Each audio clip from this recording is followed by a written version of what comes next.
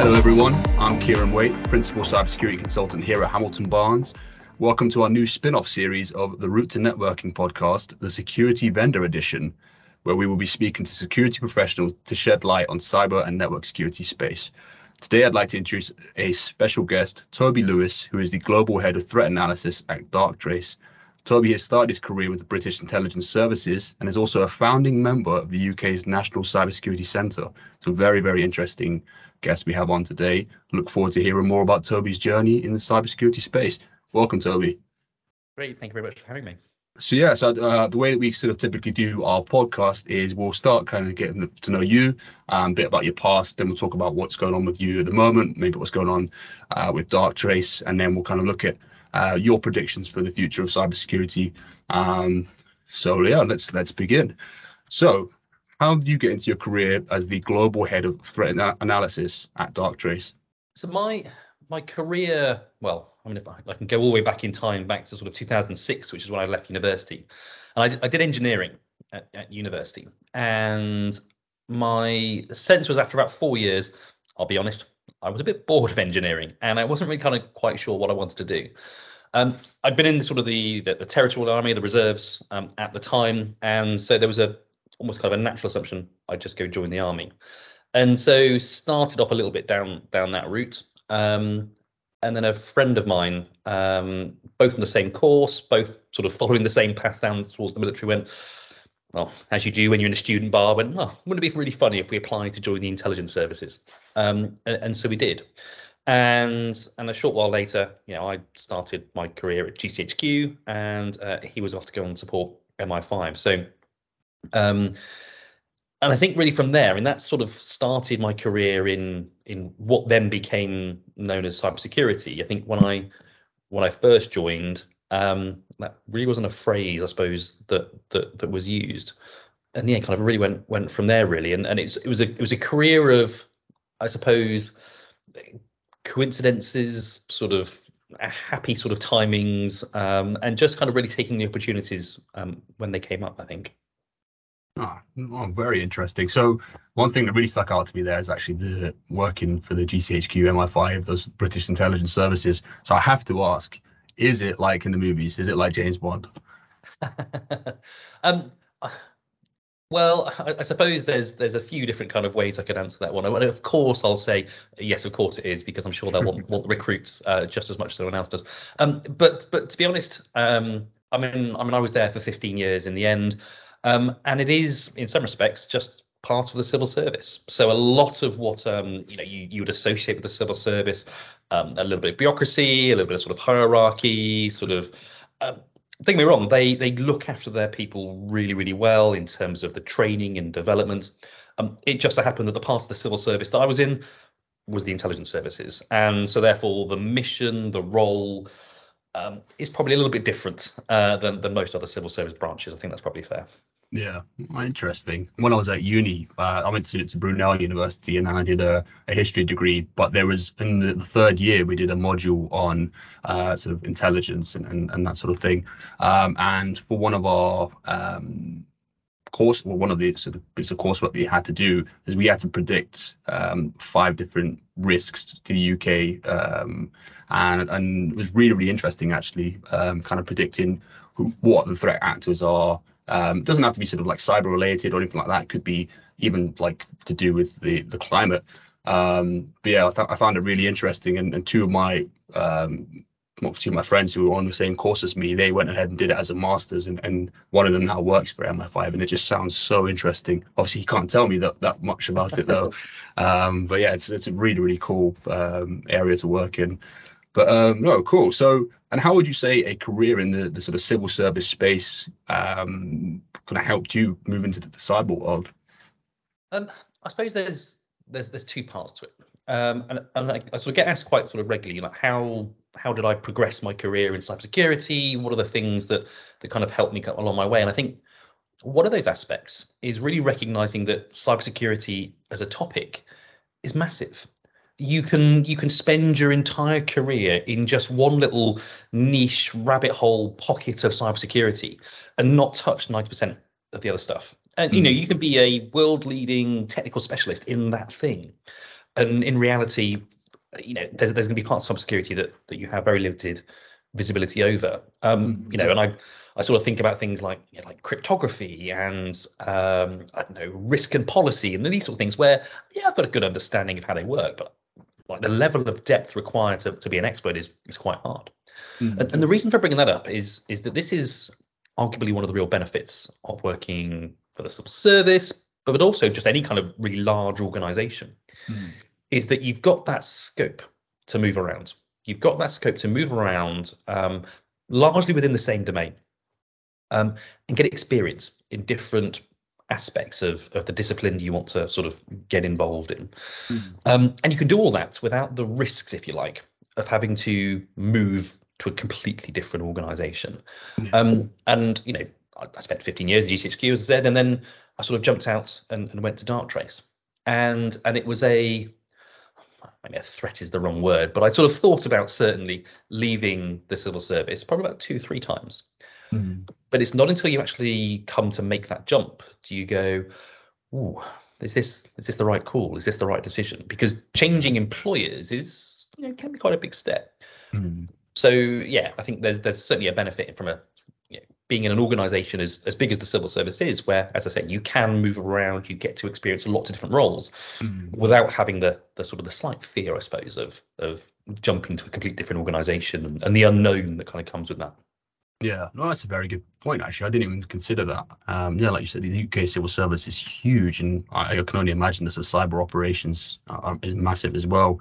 What would you say was the biggest difference then between kind of working in the civil service and now working for one of the world's biggest cybersecurity vendors? And I think it's very much a case of sort of motivations and the reasons why behind the organizations. When I joined the civil service, I joined the intelligence services, and they obviously have a very, very unique mission. It's a mission that doesn't really exist anywhere else. And at its fundamental core is altruism, is doing absolutely the right thing. If there is a fear that it's going to be expensive or it's going to cause some other sort of negative impact, you spend a long time kind of weighing those up. But actually overriding is this sense of, is it the right thing to be doing? And I think my experience in the vendor space is really recognizing that whilst altruism arguably still exists and it's still fundamentally kind of why we are in our roles, we want to keep organizations secure, we want to prevent them from getting breaches, and I'm sure there's some marketing taglines there as well. Fundamentally, these are vendors that exist for commercial reasons, and so there is this underlying tone of actually what can we do to sell our product, and I think from my perspective, and I've always towed a very hard line on this, is that I'll do that, but I won't undermine my beliefs, and that is around that sense of altruism. And so I think that when it comes, I spend a lot of time talking to customers and potential customers at the moment. And I think that really lends itself to maybe just being more credible as an individual than actually having a really honest conversation around what is the right approach for cybersecurity for that organization. And I do genuinely believe that in the majority of cases, it is going down the route of something like a Darktrace or something along those lines. But having that honest and open conversation that, look, I'm not going to do a hard sell and sell to you whatever matters. And I think that's probably the biggest kind of notable difference, certainly. I think the other aspect, and this is something that the civil service is known for its level of administration and bureaucracy. That's certainly true. There's always a form to fill in or a bit of paperwork that you need to complete. But one of the things that actually people forget about is that gives it an incredible level of structure. And if there's something new turns up, or you're new in a role, or you're taking on a new challenge, actually having a bit of structure that's wrapped around it, a bit of process that's wrapped around it, can actually really help. Particularly if you're a bit anxious, a bit nervous, not quite sure kind of how you're going to handle it. I think the trade-off is that if you go into sort of the commercial world, a lot of those, if you like, non-delivery functions of a business, HR is the good one to go to, are generally a lot more pared back, a lot more sort of, I think the official phrase is they're running as lean teams, which basically means they're under-resourced and under sort of staffed. But I think generally speaking, this model then that actually those processes don't exist, that those structures maybe aren't as robust as they used to be. I think that gives an organization incredible flexibility to be agile, to be kind of really nippy in terms of how it changes and evolves. And in an organization where I suppose innovation is the core of what it does, that agility is key. But as a manager of people, or a manager of managers, if you want to sort of go down that far, not having some of those structures in place, some of that HR bureaucracy that maybe I was used to, has meant that at times I've had to sort of maybe do a little bit more thinking about kind of the right approach than maybe I would have had to have done previously. Oh, interesting. That's quite an interesting challenge. I wasn't expecting that answer, to be honest.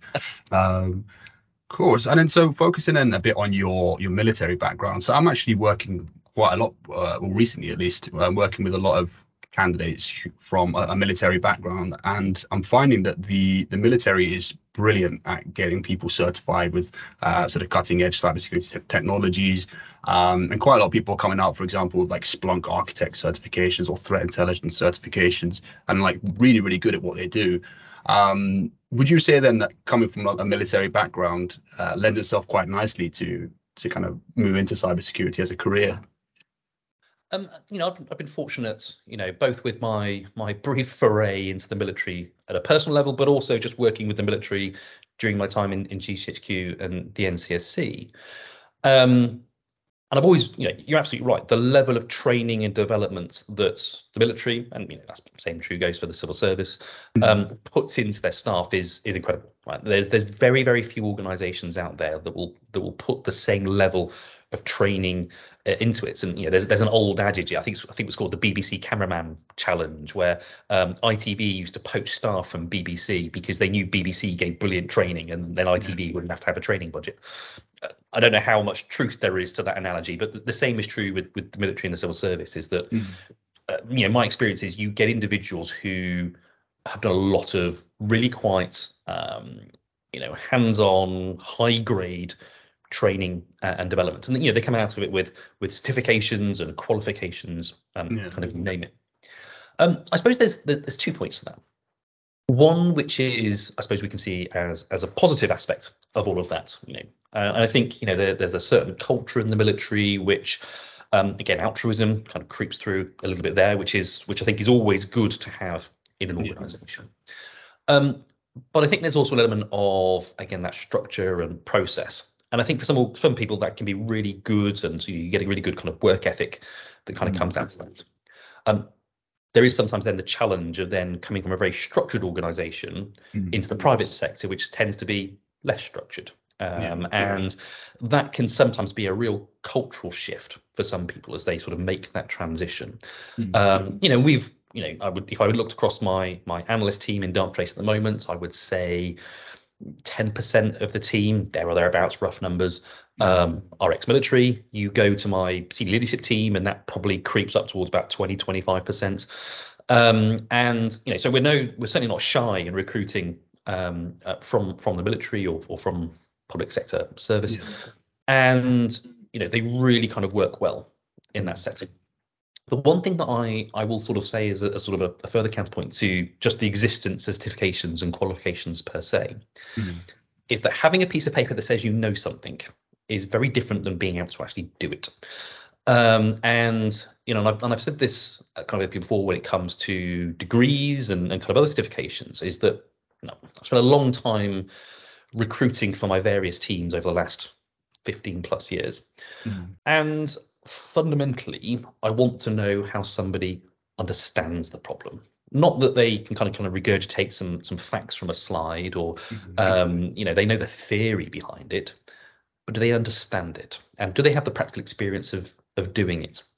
And so that's whether it's military or not, qualifications and certifications are a real good kind of way of, I suppose, demonstrating that first pass of I've got some experience, I've got some really kind of good knowledge, but actually it's that ability to take it that next stage, to demonstrate that depth, demonstrate that understanding, the practical skills that go with it.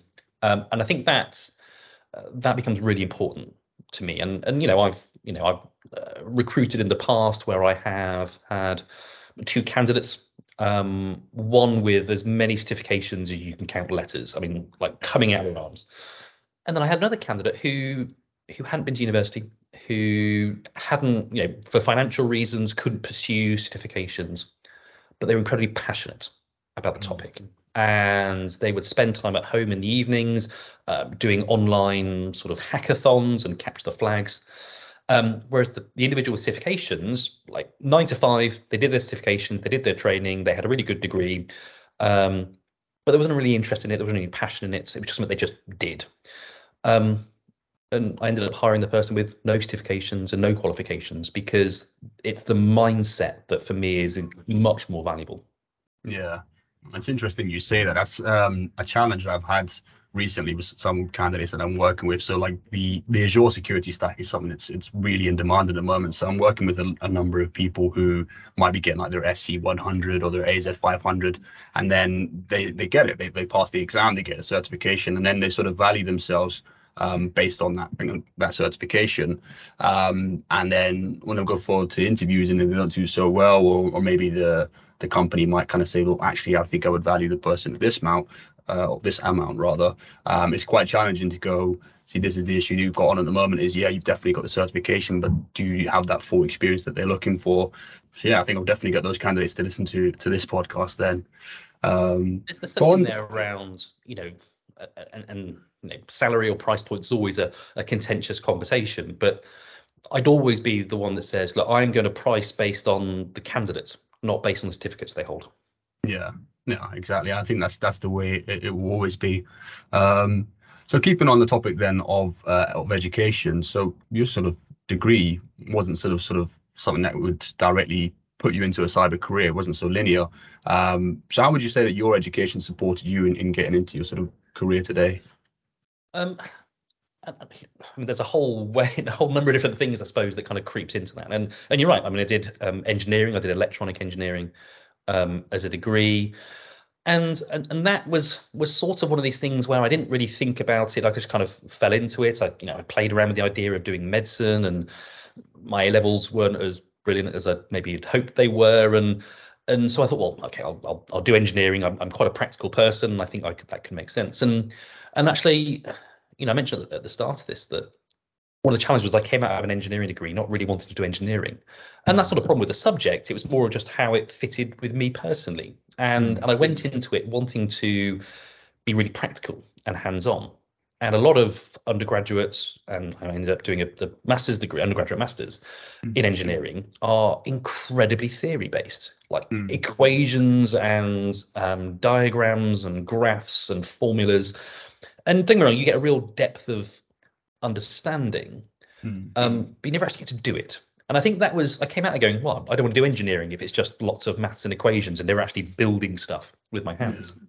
And anyway, I mean, as I sort of mentioned, I kind of went off to GCHQ, and the first role I had at GCHQ was basically doing engineering, actually building something. I was like, yeah, this is actually not too bad, actually. And yeah, I could have very easily seen myself just doing more engineering, more building roles fundamentally, and actually being quite physical, quite hands-on. And then something kind of really changed for me. And that was, and I go back to the date or the day or the year that I joined GCHQ, which was 2006. And that's the year that Facebook first opened its doors to accounts in the UK. And, that I'm sure for many people feels like surely that could have never have happened. Surely there's always been a Facebook. But no, I remember a time when pre-Facebook, and so it came out in 2006. And I had an account just as I was leaving university. And so there was me joining the intelligence services with a Facebook account. And I turned to the security and the vettings team, said, hey guys, I'm a spy now. Am I allowed to have a Facebook account? And the sort of the response was, somewhat paraphrasing, was, what's Facebook? And I think that just really demonstrates just how new as a technology it was. And so that probably was more of a springboard into my cybersecurity career than anything else.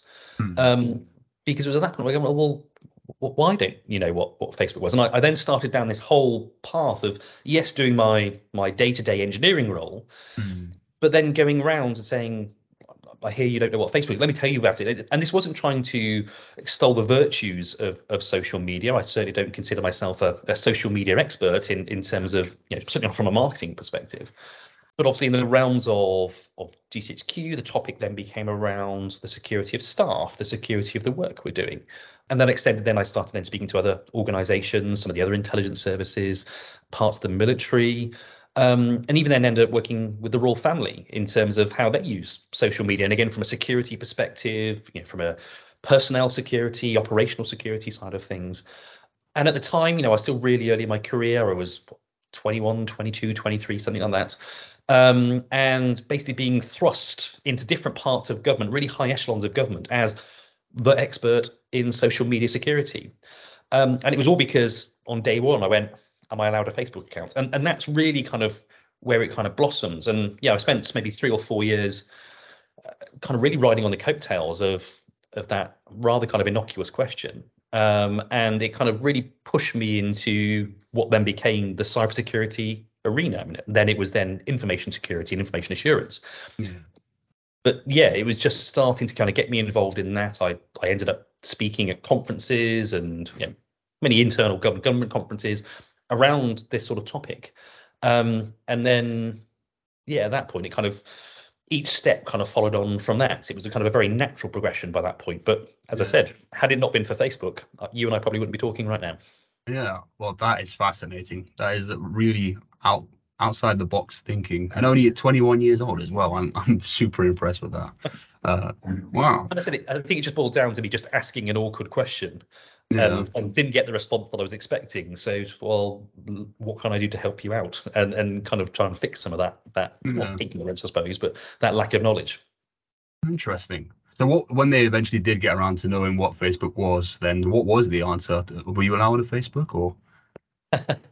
So for what it's worth, I do have a Facebook account and had one at the time. And it was one of those things where, and this is what I've always quite liked around the approach that the UK government has taken to security, cybersecurity, is that it's one of pragmatism. You can't really rule by absolutes in the security world, and certainly when it comes to people. And people, are a really important factor to consider as part of any sort of security program, because there's an element of people that is unpredictable, that is hard to control. And it doesn't matter how many training sessions you give them, or how many kind of financial incentives or punitive kind of punishments, if you like. There is still the inherent natural human behavior to click things, do things, not think 100% around security. And again, I remember early in my career, I'd get absolutely astounded of, well, why did you click that link in an email? How can you be so stupid? And then realizing that actually there's me sitting in my ivory tower as a quote unquote cybersecurity expert, and they're just doing their job. And I shouldn't try and sort of compare myself to them or them to me in terms of that knowledge in some respects. So, I mean, to kind of answer your question, it became a point of pragmatism. It became a point of, well, look, the intelligence service would never want to outright ban anyone from using Facebook, because as soon as they started doing that, you then have people that would create Facebook accounts in secret. And once you start doing something in secret, as anyone that's worked in cybersecurity knows, that it doesn't become managed, that it's not operating with the right best practice or advice and guidance. And so actually being a little bit more forward leaning and going, look, you can have one, but here's the risks you're taking. Here's some like how-to guides in terms of how to set up the privacy settings. If you want some advice, come speak to this person. And I ended up being that for a while. And a much more pragmatic kind of, look, do it, but be informed with the risks you're taking. And if you want some steps to take, then we'll provide those as well. I think an outright ban would have been very kind of short-sighted, I think. Yeah, I think anyone who's now looking to kind of take up a career with the civil service or with the British intelligence, I think they'll be pleased to hear that answer. So, and then circling back to education, and so nowadays you're seeing a lot of like cybersecurity graduates and network security graduates, obviously kind of taking that degree for the purpose of having that sort of linear movement into a cyber career. What's your thoughts on kind of going about it that way and getting a cybersecurity degree? I don't know, I've got some sort of mixed views on them, and I think some of the early cybersecurity degrees that came out were effectively computer science degrees with an extra module on security, and then that meant you could rebadge it as a cybersecurity degree, and that I'd argue wasn't entirely a valid approach to take. Yes. Things have changed a lot since then, and there are cybersecurity degrees out there that have a lot more of a practical component, are much more dedicated across the full breadth of cybersecurity. If I go back to kind of the NCSC, for example, they spend a lot of time working with universities, education establishments to kind of help build up the quality of teaching to the point of certifying, accrediting certain courses, for example, as being of the right standard. I think there's a few parts. One is going back to a point I made earlier, which is cybersecurity is a massive, massive domain. Like, how can a 3-4 year degree cover that full topic in enough depth whilst keeping the breadth is really, really hard. And so what you tend to find is that a lot of cybersecurity degrees tend to sort of lean in one direction. And the classic one is red teaming, pen testing, because that's the quote unquote fun side of it, although I've never done it, so I don't know. So yes, you do find that there is a bit more of a natural leaning there. I think the other aspect is, yes, you've got the breadth and depth challenge, so you get a little bit of specialization. The other aspect is again something else that I mentioned earlier on, which was that trade-off between pure theory and the kind of the underlying principles of how it all works, and actually the practical skills in doing it. And yeah, there are some degrees that will do that, some that won't. It does become a little bit what I would call buttonology. They'll teach you how to drive a specific tool. Again, to take the pen test example, maybe they'll teach you how to drive Cobalt Strike, or some of the sort of pen testing framework, and then you go there with I now know how to use Cobalt Strike, therefore I'm a pen tester. Yeah. Is that true? No, you've told them how to use a tool rather than you teaching them the mindset and the skills and everything else that might be needed. So there's always a little bit of a kind of a trade-off of that skills versus knowledge versus understanding and those sorts of side of things. Yeah, as I said, mixed feelings on them. Certainly, I would never turn someone away because they had one. It's not that bad, certainly. But I come back to that point that I mentioned earlier on, which is that I want to see kind of how rounded they are as an individual. Is this a degree that they genuinely have an interest in, a genuine passion for, or just something that felt like a box ticking exercise?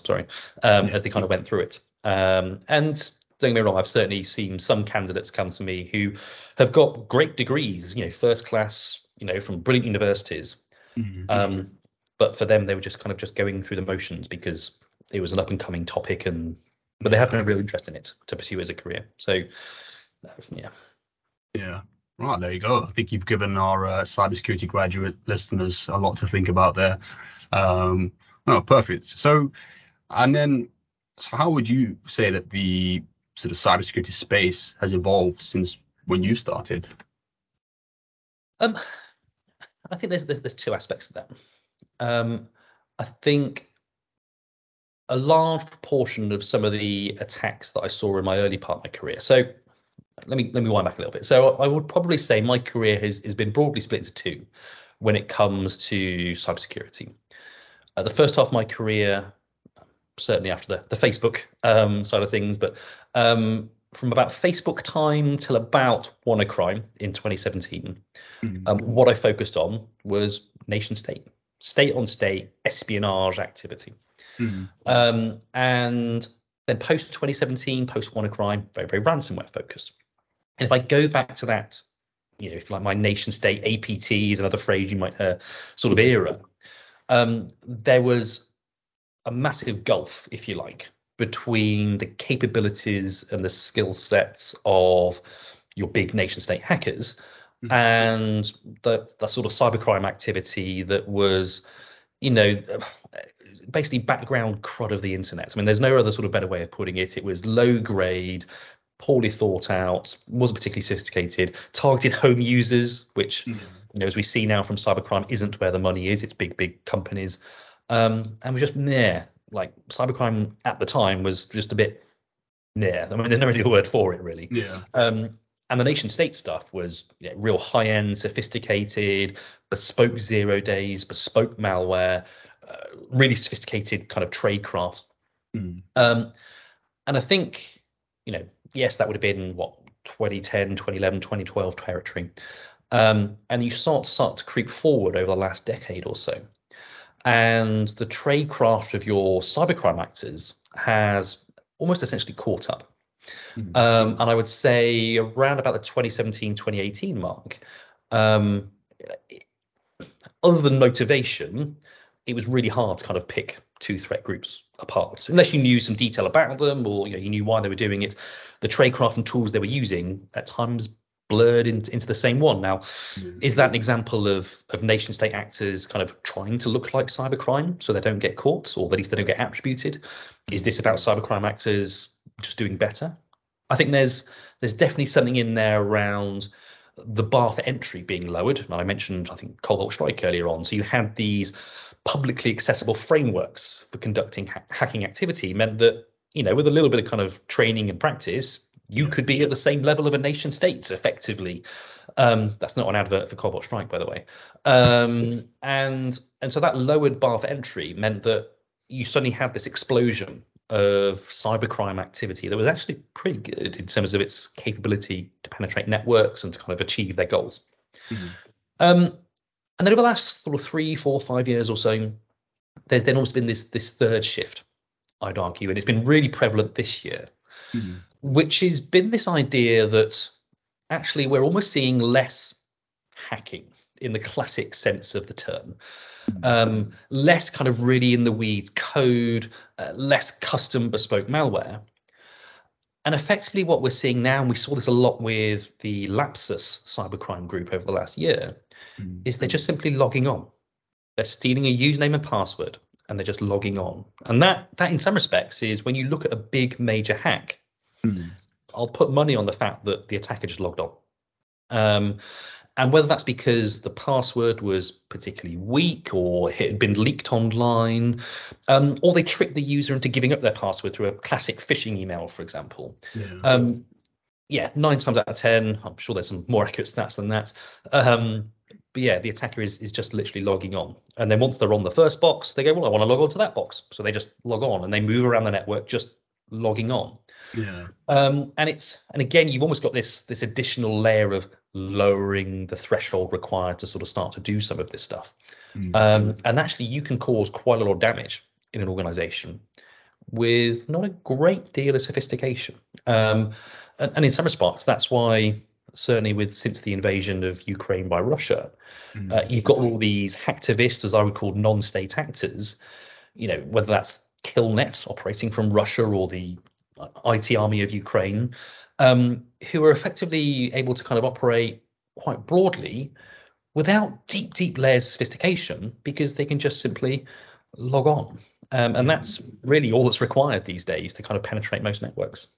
Yeah, it's fascinating. When people think about cybersecurity, you think about all these really technical things, and them having to kind of jump through layers of encryption or something like that. But it's just as simple as just getting the login details. That's really quite funny, actually. And don't get me wrong, there are absolutely kind of cases that we see and kind of saw back when I was in government of, something that was really quite sophisticated, that you sort of sat back and went, wow, that was pretty cool, actually. I don't know how they thought that through. Like, how did they get the inspiration to kind of do that?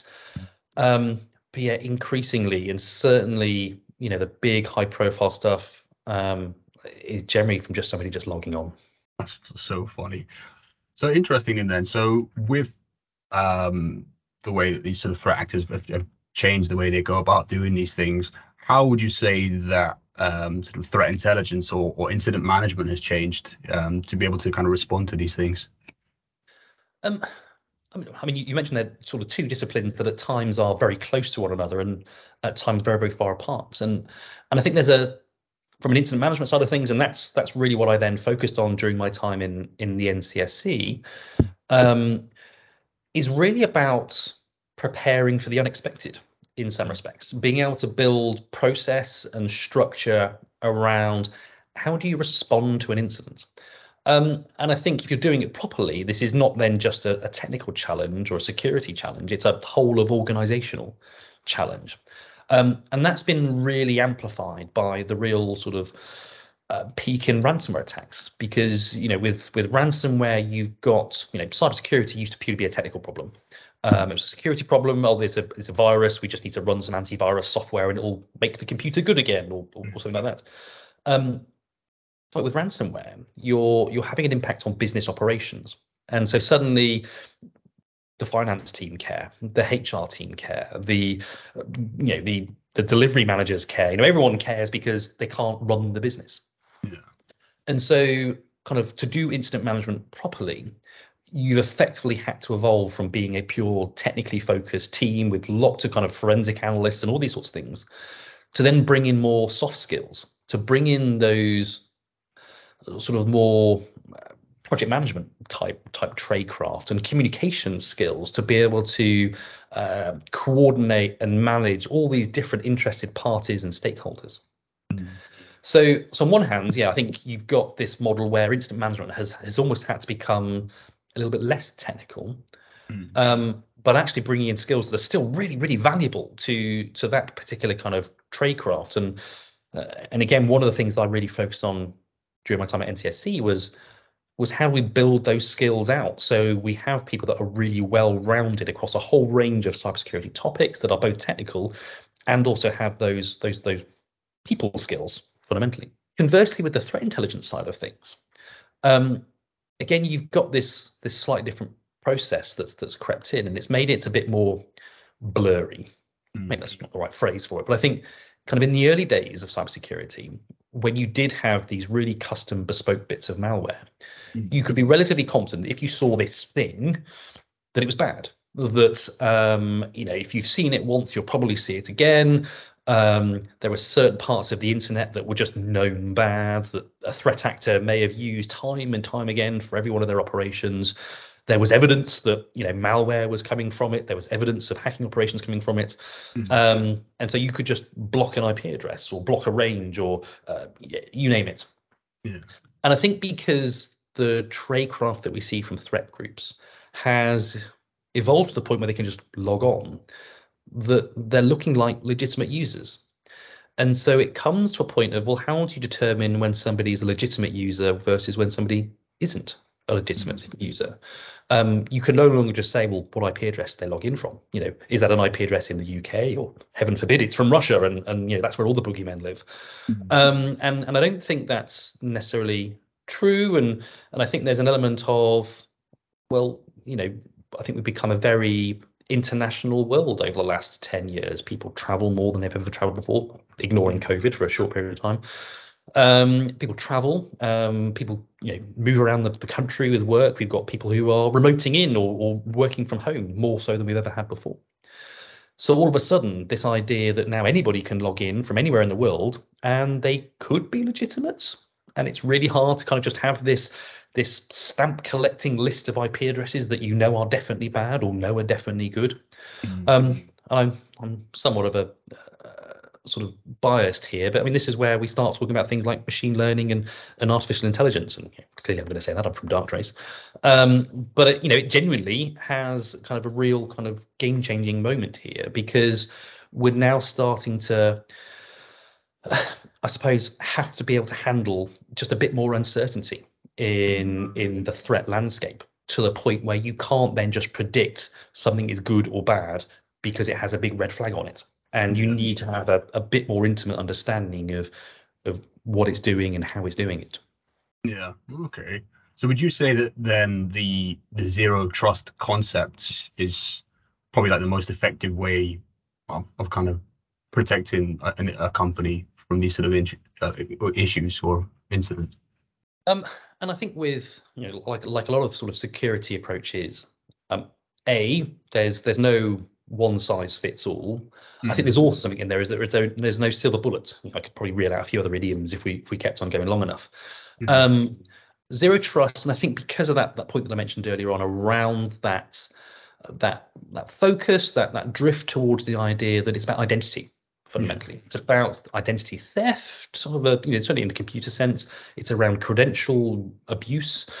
That actually the zero trust model is really engineered towards that sort of approach, and that idea that actually let's not just inherently trust somebody because they know the password. And that's, for a lot of the attacks we see, becomes really powerful, or at least a really powerful source of defense.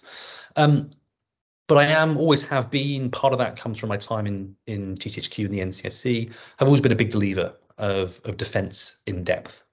And this idea that actually you shouldn't just have one thing that protects you, and then you can sort of sit back in your deck chair and go, I'm done, security is ticked. And that it's this, it's a constantly evolving picture, sure. But it's also this idea that actually a network is more than just identity. And that, okay, if you put in some really good defenses around identity, and zero trust is certainly one of those, and if the attacker is motivated enough, they'll find a way around it.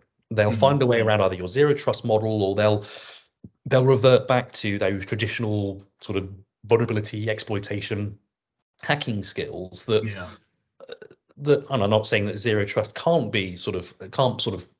defend against that, but maybe it's not, that's what it was engineered to do. And so having other security mechanisms in place gives you that much more rounded, holistic defense in depth. Absolutely what it sort of means, really. And I think, if you've, speaking as a vendor, I think if any vendor turned around and said that they are the silver bullets, that you just need our product and all your security worries were over, certainly I'd be really hesitant to kind of sort of look into it, because cybersecurity is a massive domain. Networks, sort of SaaS, cloud, IoT, OT, these are all really complex things. And you've got to take a multi-layered approach to defending that. Zero trust is brilliant, absolutely, don't get me wrong, but it shouldn't be the only thing in the environment that you're using as security. Yeah, there you go. Interesting. So I'm interested then in kind of learning what it means to be the head of threat analysis at Darktrace. So what does your typical day-to-day look like? Or is there a typical day-to-day? When I get sort of asked kind of what is my job, I suppose there's a few different ways I answer it, but I certainly I wear a few different hats. Kind of hat number one is as the job title suggests. So I head up an analyst team of around 100 or so cybersecurity analysts who are spread all over the world, from New Zealand to Australia, South Korea, Singapore, through here to the UK and The Hague in the Netherlands, and then out to the US, where again we've got more analysts out there. And ignoring the cybersecurity element to it, you have a people management challenge straight off the back. There's team leadership that creeps into there. There's how do you develop a team of that size? How do you recruit and retain staff? How do you keep them motivated? And then you add in the cybersecurity angle, and it's like, okay, well, how do you then train them and develop them specifically in cybersecurity? And so you add all that into it. And so I'll be honest, I think when I joined, the thing that I focused on, the thing that I spent the first year or so of my time at Darktrace doing, was almost turning it into a little bit of the civil service that I just left. So bring in some of that bureaucracy and structure and process that allows a team of 100 or so to be able to operate and to have a way of developing forward, rather than just keeping up with the status quo. So yeah, that's, if you like, one half my role, one of the hats that I wear, and it's just people management at the end of the day, and cybersecurity is an element of it, but it's really just about leadership in some respects. The other half of my role, and again, this is maybe unique to my specific position. I've got the best part of 20 years having done cybersecurity in a range of different roles, but mostly with a security operations flavor. And that means that I've got a fair few war stories shoved up my sleeve. I've got some battle scars of what worked and what didn't. And that lends itself to kind of being able to talk with my peers across the cybersecurity landscape. So security leaders in organizations, when they want to talk around what is it that Darktrace can do, I can actually paint it in a really much more realistic way. In other words, how does it actually work? How would it work in their organization? How have I seen it work in other organizations? Rather than necessarily being about look, here's our marketing messaging, and here's the kind of key points of the sales rep script, so to speak. And all vendors have it, don't get me wrong. And then I think from my perspective, I spend a lot of time talking with customers and potential customers who just want a bit more depth to the standard sales process. And with the career and experience I've got, I can give that depth. Arguably, that's a little bit different than my day job, which is, I said, running that analyst team. But it's nice to get out of the office every now and again. Yeah, it's good to have that variety. I think you're definitely demonstrating your good communication skills better than what I just did just then. So I think that lends to being quite good at the sort of customer facing stuff. But no, so focusing then on the sort of threat intelligence, I'm noticing at the moment that, I mean, sort of previously it seemed like cybersecurity analysts who would do the sort of incident response were also doing elements of threat intelligence just to kind of keep up to date with the threat actors. But I'm noticing more and more quite a lot of companies are doing just a standalone threat intelligence role where you're not doing the sort of incident response, you're actually just doing that collection and analysis to keep up to date with those threat actors. So do you think there's more of a demand now for threat intelligence? I think it comes down to the approach that you take when it comes to how do you defend your network, how do you detect badness in your environment. And there's a few different ways you can do it. And I said Darktrace sits all the way off to the left or the right, whichever you want to look at it. So we do sit slightly outside the norms. I accept that. But the traditional approach, if you like, where you write a rule or a signature, is to say, if you see this, alert me because it's bad. And you give it a list of IP addresses or domains or MD5, SHA-256 hashes, whatever it might have to be, or an email address or something like that. And so you have this never-ending list of things that are bad that you're currently looking for. And the question always comes down to, where do you get that list from? Where does that list of badness come from? One approach is that you just buy it in. And actually, for a lot of organizations that are maybe operating in a bit more of a leaner capacity, or maybe it's not particularly well resourced as a function, or well thought about, or well considered, is that they'll bring it in from an outside source fundamentally, and either as a commercial paid for product, or maybe they'll scrape some open source feeds, something like that. And so, if you're doing that, typically it comes as part of a service wrapper, and the classic, most obvious one is antivirus. When you buy an antivirus product, you don't just buy it once. You have then these rolling updates where you're constantly downloading the latest rules and signatures. And the question always comes is that list the most complete list I can get?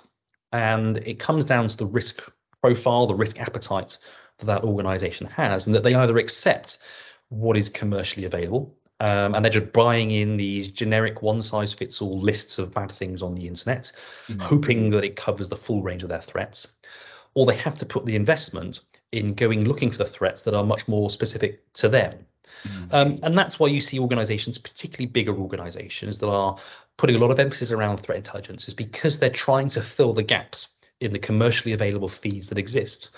They want that assurance that, well, I'm not quite sure if that threat intelligence vendor is covering all of my worry beads, so I'll hire somebody that their job is just to go look at what ransomware actors are up to, or what this nation state is up to, or pick your other sort of favorite sort of threat actor.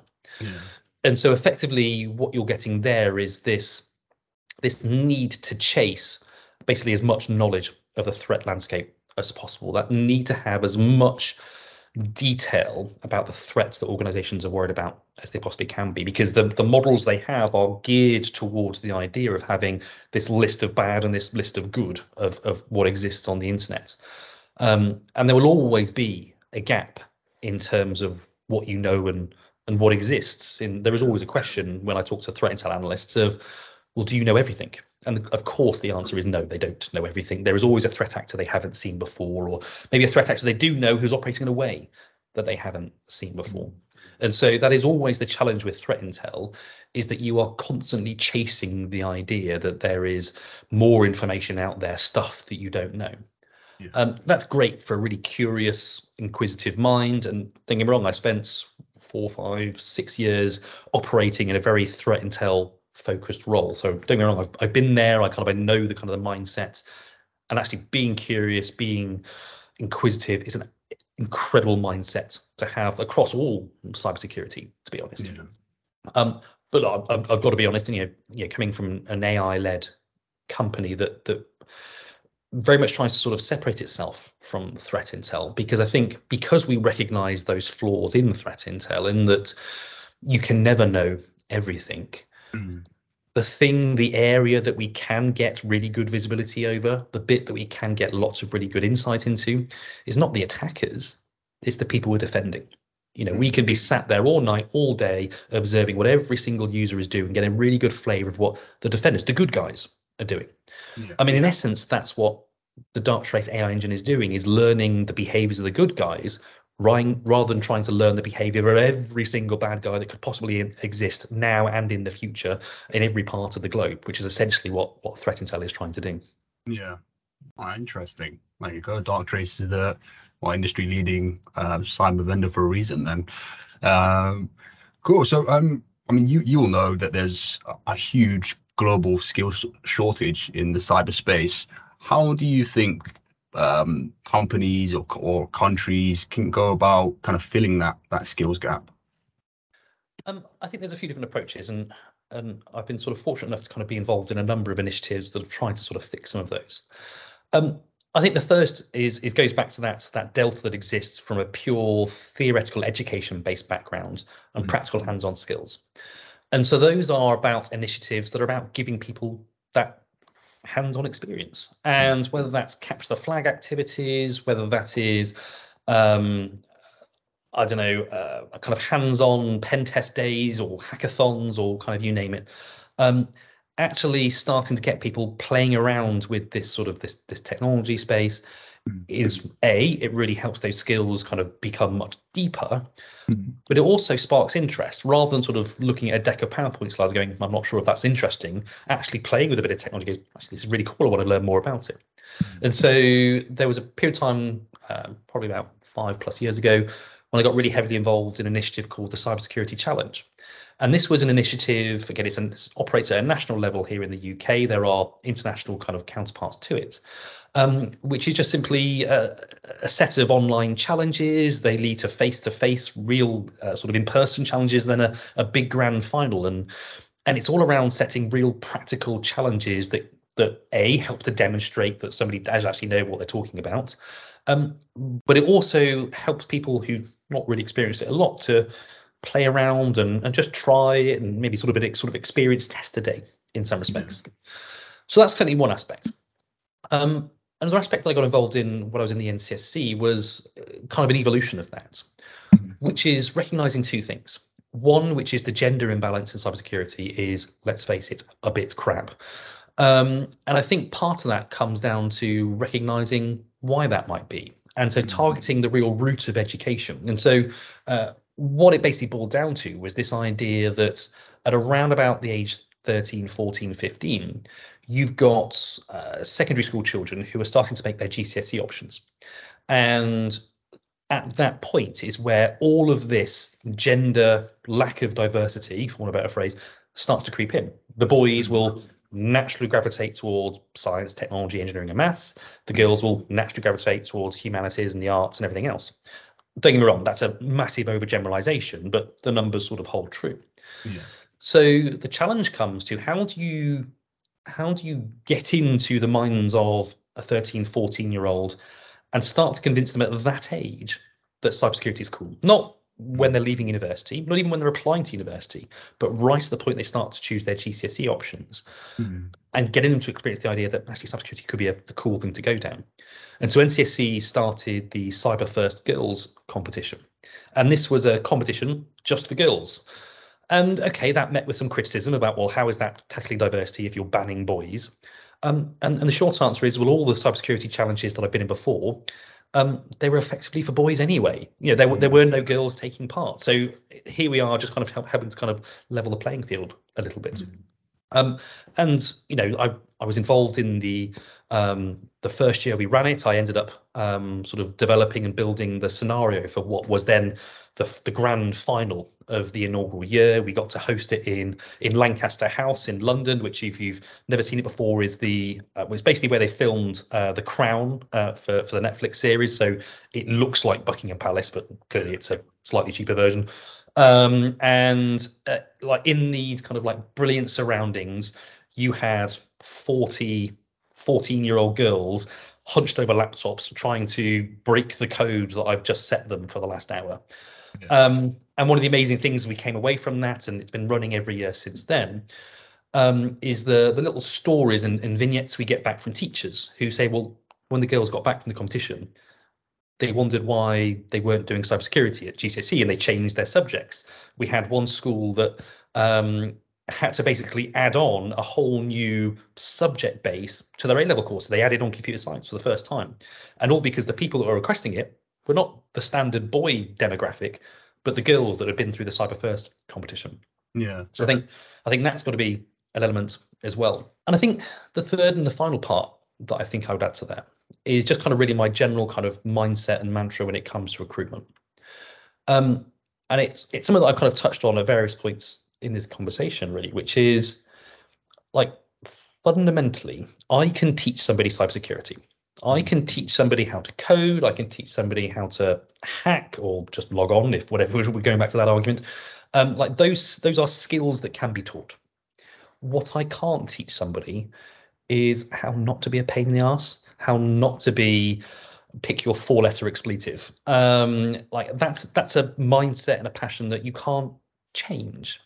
And so that is something that I tend to recruit for, not the cyber skills that they have or they haven't. And so I think organizations, if they want to recruit cybersecurity specialists, I think the phrase I would change is you're not recruiting cybersecurity specialists, you're recruiting cybersecurity specialists of the future. Yeah. And so taking the approach that you are recruiting the person and you give them the skills that they need. Because if you go out to the market demanding a shopping list of skills, you're not going to find it, first off, or if you are, it's going to be in short supply. Yeah. And the second aspect is you might get the skills, but you're not going to get the person that goes with it. I would much rather get the person and give them the skills afterwards. Yeah, no, I think that's definitely the right approach. And I think actually, if you go on LinkedIn, you'll see people who are sort of pursuing a career in cybersecurity and haven't managed to kind of crack the code yet. They quite often will post funny memes like that as well. So it's like a company will post that they've got an entry-level cybersecurity role, but they need to have 2 years industry experience. I think it doesn't make sense. So yeah, I definitely agree that is the right approach. Cool. So let's move on then to sort of the future. So how do you see the world of cybersecurity evolving or changing in the next 10 years? I think there's a few things. Look, I mean, I work for an AI company. I think automation and AI is going to be an increasingly large part of all of our roles, all of our lives. And I think that's been really demonstrated by the release of the ChatGPT kind of engine, OpenAI. I'm sure there's been lots of equally memes on social media over the last sort of few weeks or so of I think just people playing around with the idea of AI more so than they've ever done before, and recognizing that actually, okay, yes, there's a few funny things where it doesn't quite work well, or they can make it do things that was never intended to. But actually, it's a lot more sophisticated than people give it credit for, or have given it credit for, should I say. So I think one aspect is recognizing that AI, machine learning, or at the very least automation, will be an increasing part of the role. And even the automation part is something that of I think value for any organization. And I don't know, it's a phrase that I've used before that has sometimes had a bit of a mixed response, which is if I can replace you with a piece of Python code, why are you here? Didn't land very well the first time I said it, but I think it was well meant when I said it. So anyway, so I think there's an element of automation that kind of creeps in. As I think I mentioned with the incident management side of things, I think it's around we are drifting back to this idea that this isn't a pure thoroughbred, deep, nerdy, techie conversation. You do not need a master's degree or You don't need to understand like how to read assembly code. I don't think I've not touched it in years. I could probably work out what's going on, but like you don't need that as a skill. And that actually there's a lot of areas of cybersecurity that probably need more people skills than they do deep technical skills. Yeah. And there's a risk that we emphasize the technical skill over the people, and actually we end up suffering. We don't have the right processes in place, we don't have the right training in place, we don't have the right structure in place fundamentally. And when cybersecurity is such a it's no longer been, it has been for years, a question of absolutes. It's about risk management. It's around trying to determine what is the most pragmatic way of reaching a solution. That's not a technical problem. That's a understanding of business. That's an understanding of risk. That's an understanding of human behavior in some respects. And those are skills that are probably more valid than ever. And it was really interesting that, so I go back to my days in the NCSC, is that for me, I'd like to think I've done some pretty cool stuff in my career. But towards the end of my time in NCSC, the stuff that interested me the most was all the psychological aspects of cybersecurity. Why do people click links? And that's not because people are stupid or any of the sort of the various memes that you hear, but there's sort of a deep sort of psychological understanding about, well, why do people follow the rules? Why do people not follow the rules? And recognizing that people are just human at the end of the day, and their motivations are probably not the same as my motivations. I think we can all be honest with that. And that the reasons they take a certain action will be different than others. And that understanding of psychology in cybersecurity, I think for me became a really, really interesting topic that, I'll be honest, I didn't fully understand. And I'm certainly no psychologist by background. But it's really interesting to start to think, how do people play a part in cybersecurity? It's no longer a technical problem. Yeah. Well, do you know what? I think you're the first person I've ever spoken to who's wanting to understand the sort of psychology behind why people do things in the sort of cyberspace. That's really interesting, actually. Good way of looking at it.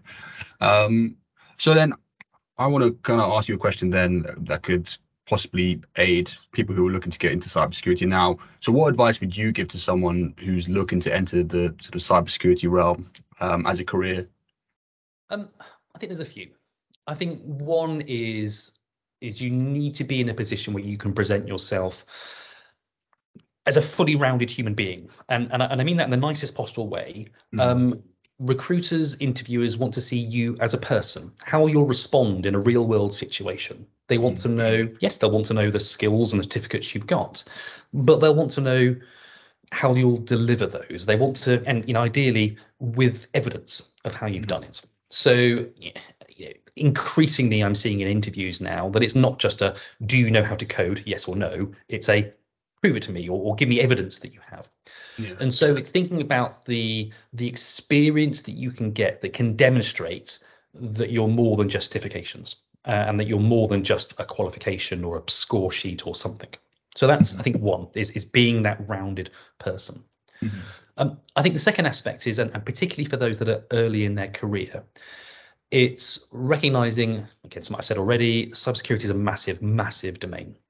And that you may find yourself aiming for one part of the cybersecurity landscape, going, it's interesting, but it's not perfect. And then you want to try and explore other areas.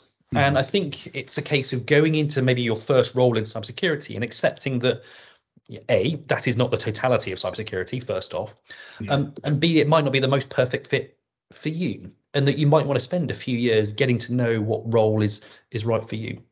And I mean that in the cybersecurity context, but also more generally. And I mean that because it was something that I learned probably a little bit too late in my career, is that there are certain roles that I really enjoy, and there are certain roles that are really not a good fit for me.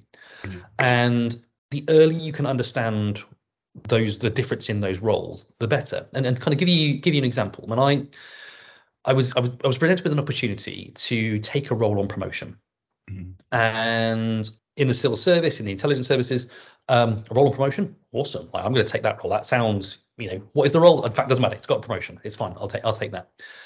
And there's a risk that you start making some compromises with what's a good fit. And what I'd realized is that by that point, and again, this is very personal to me, I like working in teams. I like either being part of a team or leading a team.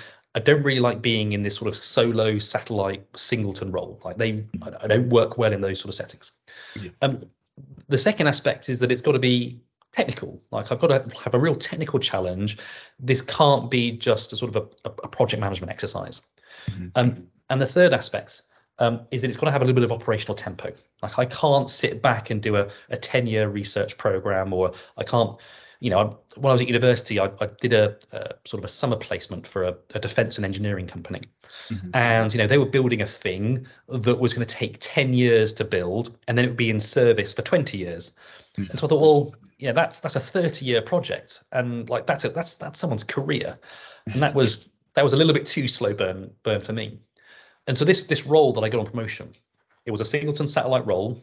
It was largely project management, and it was long-term research. Like it didn't tick any of my 3 boxes. I stupidly accepted it because it was on promotion, and I regretted it.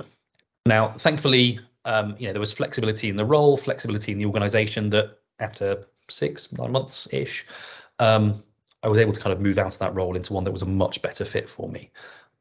But if it was I kept the promotion, which, okay, maybe it's a slight saving grace. Yeah.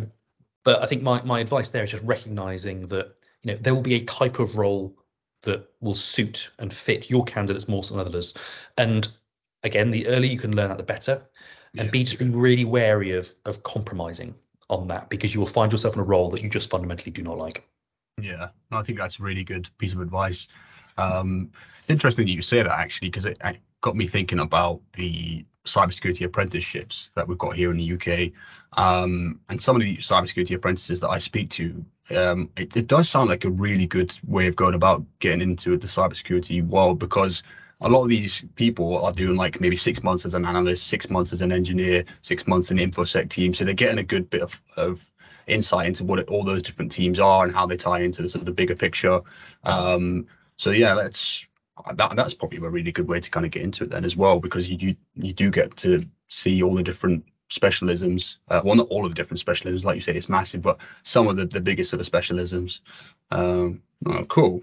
So we like to finish up the podcast that we do with a quick fire round, just so people can kind of get an insight into the way your mind works. So I'll ask some questions, and you're just going to do the first answer that comes to your head. So when you think of success, who springs to mind? My family. Oh, I like that answer. What is the nerdiest piece of technology that you own? I have a Raspberry Pi. A Raspberry Pi? What's that? It's a small form factor like computer that fits like about that big. Runs a Linux-esque operating system. You can pick them up for 30 quid, and they're just like a little plaything. That is brilliant. I'm gonna have to get my little brother that for Christmas. He would love that. Hopefully he doesn't listen to this before then. I don't think he will. Perfect. And then so are you Apple or Android? I'm a little bit of an Apple fanboy. Sorry. I'm the same. So nothing to apologize there. And then what is one thing that you believe in that everyone thinks you're crazy for? It's a really good question.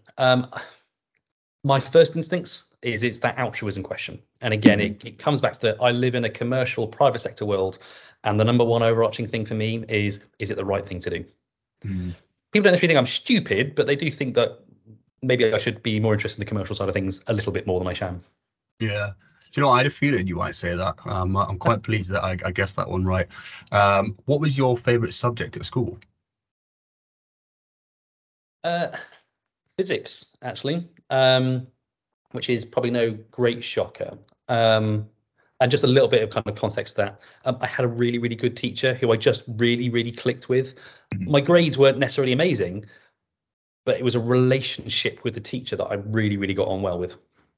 Yeah, fair enough. I was a big fan of physics as well, to be honest, and I don't know why I didn't take it at A levels. Definitely something I'll regret there. But no, cool. Well, that is the end of the podcast. So thank you very, very much for coming on today. It's been a true pleasure speaking with you. Before you go, though, how can our listeners connect with you? I mean, if your listeners really want to kind of listen to me sort of wax lyrical about, I don't know, cybersecurity, LinkedIn is a good space to kind of find me. Twitter is, well, depending on your views on Elon Musk, is an all right platform to kind of follow on some of my ramblings. But certainly, LinkedIn has become increasingly my platform of choice these days. Perfect. There you go, guys. Please give Toby some love. And Toby, thanks so much for your time today. It's been a pleasure. No, thank you very much.